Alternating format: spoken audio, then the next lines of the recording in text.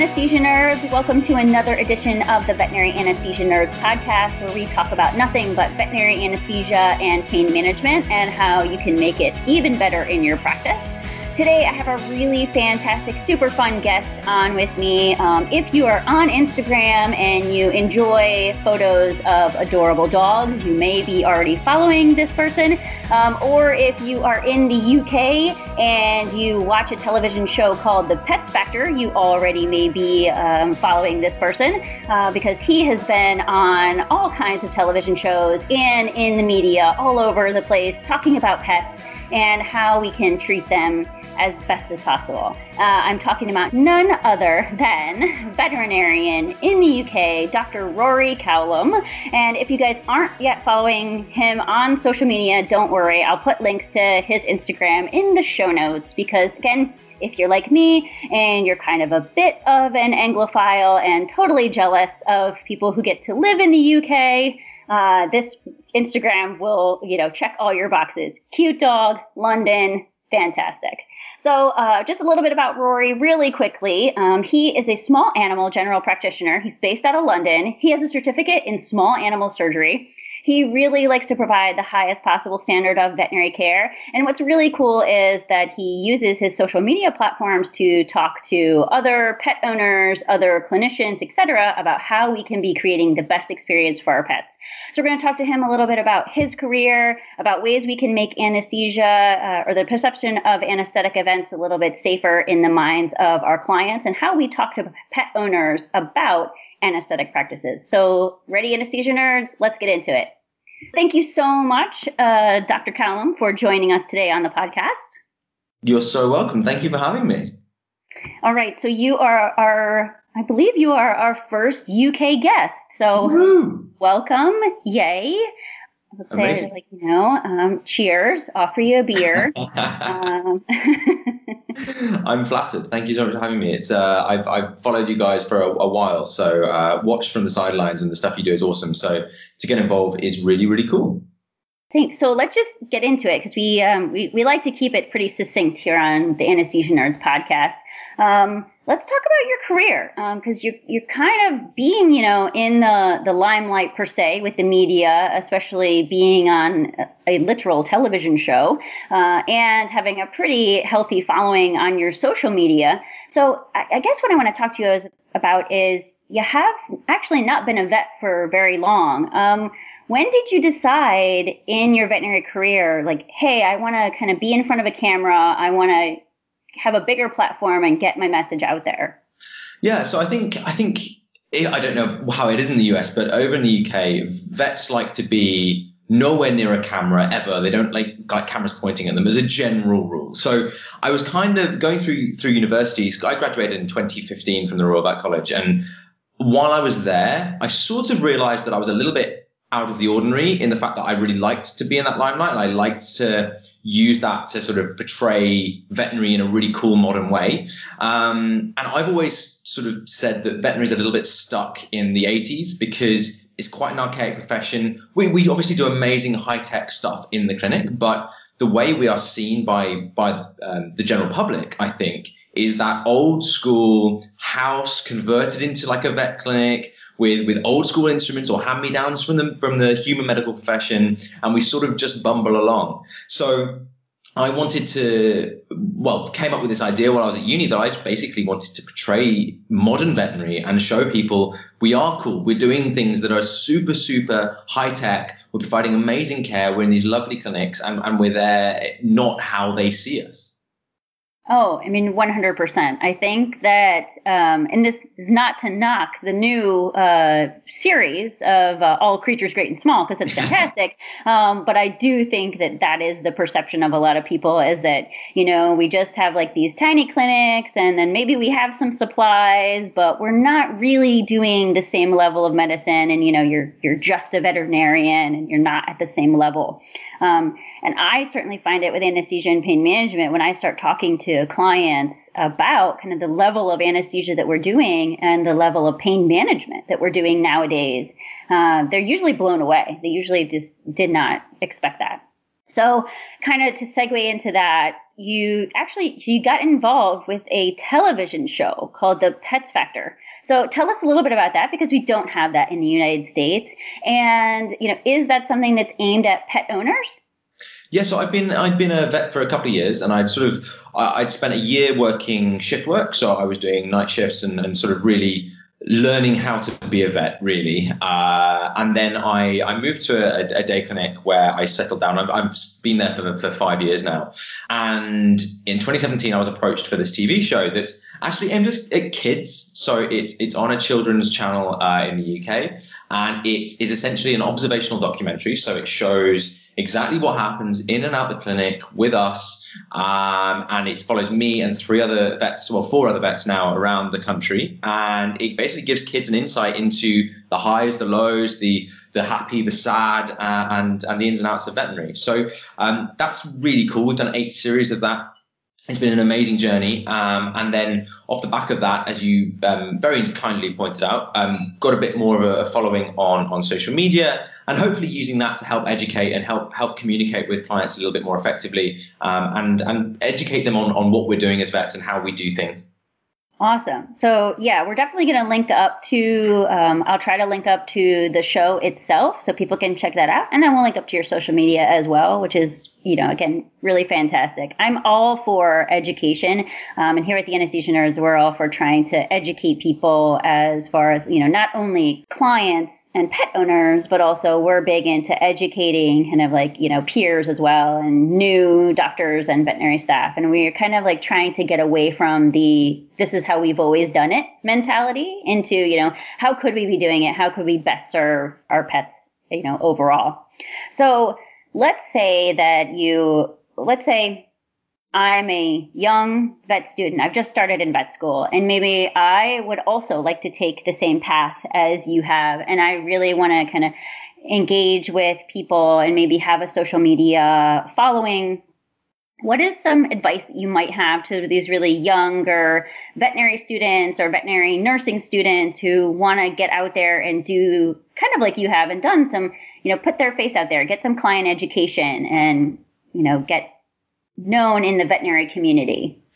Yeah, I think this comes with it's almost like a 2-pronged answer, I think, because there's definitely pros and cons to this. And I think when educating people, sort of younger vet students, and there's such a great community of people on social media at the moment, particularly in the veterinary world, and it's wonderful to see. And I think, as you say, there's such an important role for social media. We are a 21st century profession now, and we need to use these tools to help educate owners and clients, but we also need to use it to help educate our students and our future vets and our young vets, our baby vets, whatever you want to use. Helping educate through social media is amazing. And there's people like Gerardo Poli, Alex Hines, Evan Antin, amazing people that are doing amazing things and doing things really, really well. And actually, people learn in so many different ways. I'm such a visual learner. And I think, honestly, if I had some of the resources that are coming out of these social media accounts now as a student, I think I would have been blown away and probably done a whole lot better at uni, because they are so brilliant. And I mean, Brooke Champers has just released her e-guide and her e-books, and they're amazing. So there's some really cool stuff going out there. So I think if you want to do that, the key is passion. You've got to do something you believe in. Don't just be another face on Instagram that's just posting cute puppies and kittens. I've got that covered, guys. Don't worry. So find your niche, find your passion, and talk about it, and talk about the things that you really care about. People respond to genuine video content or picture content or even text. If it's genuine, it's from the heart, and you're passionate about it, people will respond to it, and that is all that I do. Everything I put on social media is my heart on my sleeve every time. The second part of that is I would always just go in with a little bit of caution. So just be careful. We do hear these stories and horror stories, and it will happen with social media, but you do hear these horror stories of people getting caught out, posting things they shouldn't, that sort of thing. So just be careful. Ask yourself, should I be posting that? Have I got permission for that photo? And that is the key. That's the one thing that I've seen more people get sort of picked up on than any other. And trust me, the RCVS or whatever board that you are certified by will pick up on those things. So always get permission for photos. Always make sure that it is used in the right way and in an educational way, and you'll be absolutely fine. Certainly, people follow me on social media. They know how I feel about the whole veterinary influencer trend, and I'm very vocal about the fact that I am really over the whole influencer thing, and I'm not interested in being an influencer per se to get free scrubs or free stethoscopes. I personally just want everybody to be acting with integrity, and like you said, if you're super passionate about it, it's going to come through. I mean, obviously, I think everyone knows by now I love dexmedetomidine. Like, dexmedetomidine is the best drug ever, and that I'm passionate about that. But yes, I think that if you're doing it, if it's really just this, you looking cute in scrubs with a stethoscope over and over, it's just gonna fade away, and it's not gonna really educate people in the way that we want. So kind of like segueing into education, since this is a veterinary anesthesia nerds podcast, and we are anesthesia and pain management based. What I wanted to talk kind of the meat of because we always do a case based. So I'm not going to actually do a case with you as far as a dog comes in like this, how would you treat it?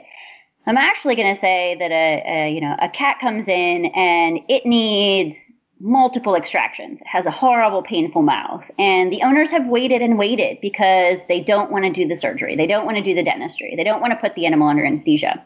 And as we were talking before the podcast, we know just through some research that actually the owners don't go through with surgery and anesthesia. We always think it's money-based. And we have actually found with a bunch of surveys that it's not actually money-based. And a lot of people are saying that they're very scared of surgery. They're scared of anesthesia. When they were kids, they had a pet that had a bad experience with anesthesia. And listen, in the anesthesia world, we hear that all the time. No, my pet reacts terribly to anesthesia. They had a bad anesthesia experience 15 years ago, so they don't want to do it.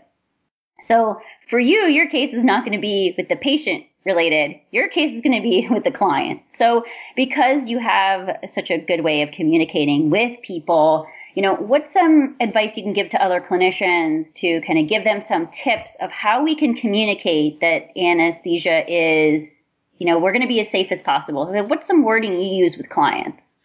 I think it all comes down to the preparation and the base of your relationship. So this is a really tricky situation, particularly if you're relatively newly introduced to these clients, right? So if you've known them for years and you've seen that animal through and you've got the history, then that's a much easier conversation. You know how to talk to them, you know how to reassure them. But let's say, for example, these guys have come in, maybe been in for one or two appointments with my colleagues, never met them before, and suddenly I'm admitting this patient for said dental. So I think first and foremost, you have to build trust. No one in that situation is going to proceed happily and be able to go home and sit at home and not be completely petrified that their animal's going to die if they don't trust you. So I think you have to be very open, be very honest, and give them what they want, but also what is it that actually worries them? Because I think that is the crux of it. You've got to work out, okay, why is this owner so reluctant? Why have they been reluctant for the last 2, 3, 4, 5 years?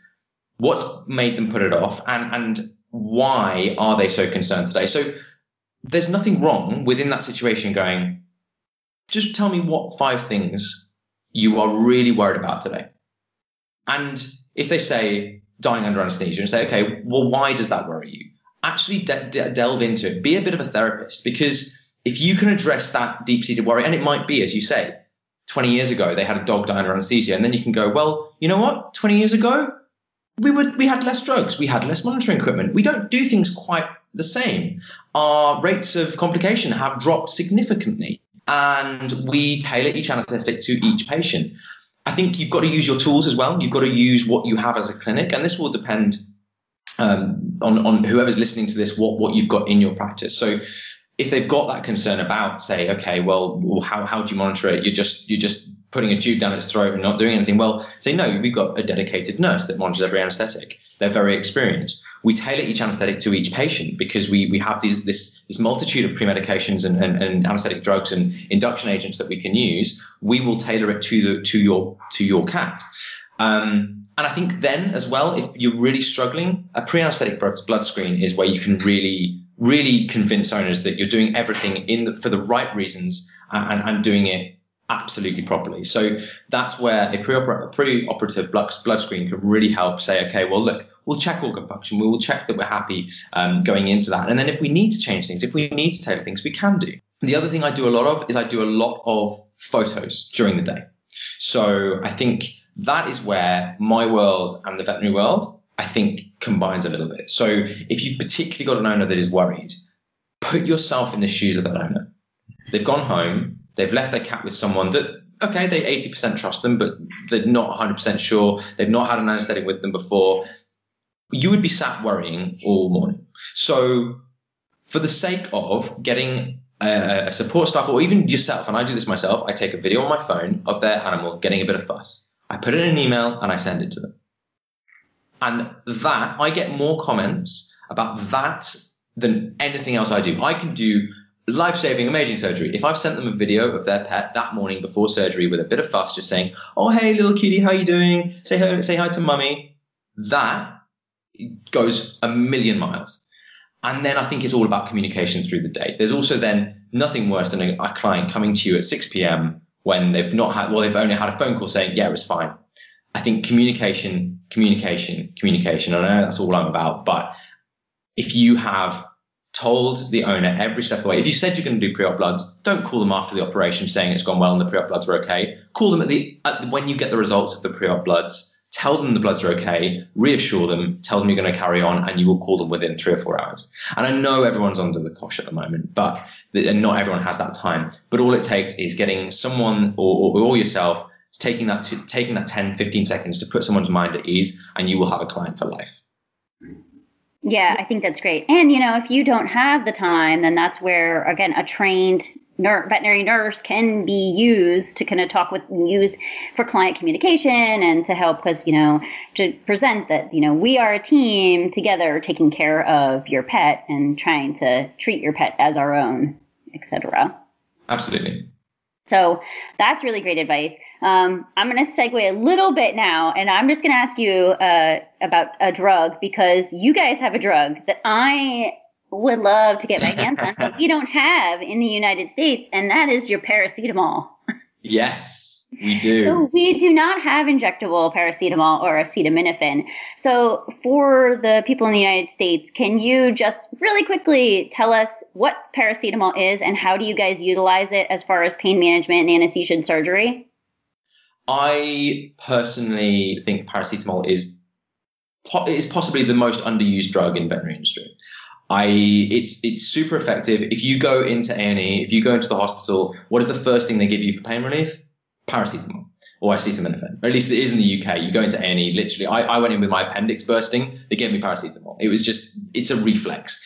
It's a very effective drug. It's a very safe drug. You've got to avoid it in liver patients because you're concerned about pushing the liver too hard. However, in patients that you've got pre-anesthetic bloods in, you can use it preoperatively, you can use it postoperatively, you can use it intraoperatively. It is very, very effective and low risk.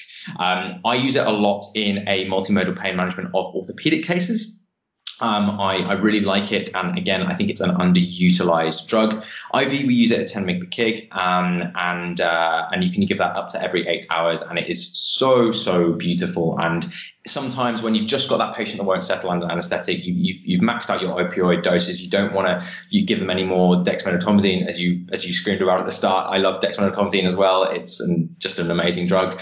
And if that's not quite enough, and you've used things like local anesthetic Marcaines or blocks, paracetamol can be an absolute winner to add in as a multimodal, and quite often within a few minutes they really do settle down.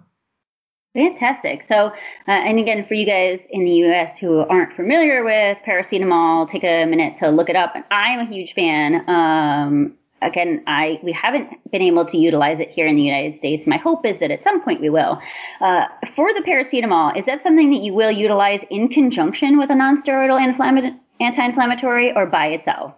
Absolutely, I use it in conjunction regularly for intra-op and pre-operatively as a pre-medication, and often I will use it post-operatively as well. So I'll often send home particularly painful cases. We often use things like fentanyl transdermal patches, and I will often pair that with a non-steroidal SID and a paracetamol 3 times a day at about 10 mg/kg. Okay, because I know that what we're going to hear is that, we're really worried about giving something like paracetamol together with a nonsteroidal anti-inflammatory, and then are we going to get a bunch of GI bleeding? Has that been your experience? I haven't had a single one. Okay, fantastic. Paracetamol for everyone. I mean, whenever I go to England, I don't know if I should say this on, maybe the DEA can find me out, but like every time I go to England, one of the first thing I do is like, we're going to Boots, we're getting paracetamol with codeine because you can't get it here in the United States. And it's such a good pain reliever. Like acetaminophen with codeine is an amazing pain reliever, and it's so regulated here in the United States. So yes, for any of my UK followers, if you want to send me some chocolate and maybe sneak a little care package in there, that'd be totally fine. Because the UK has better chocolate than we do too. So that's just a fact. That one I will 100% agree with. Yeah, that is a fact. Well, I am so excited that we were able to have you on the show. And like I said to everybody, I will put the show notes in there so we can link up to your social media and they can, possibly watch you on the television and everything. So thank you so much, Dr. Cullen, for being a guest on the Veterinary Anesthesia Nerds podcast. And we hope to have you on again soon. Thank you so much. I'll put the paracetamol in the post. Oh, great.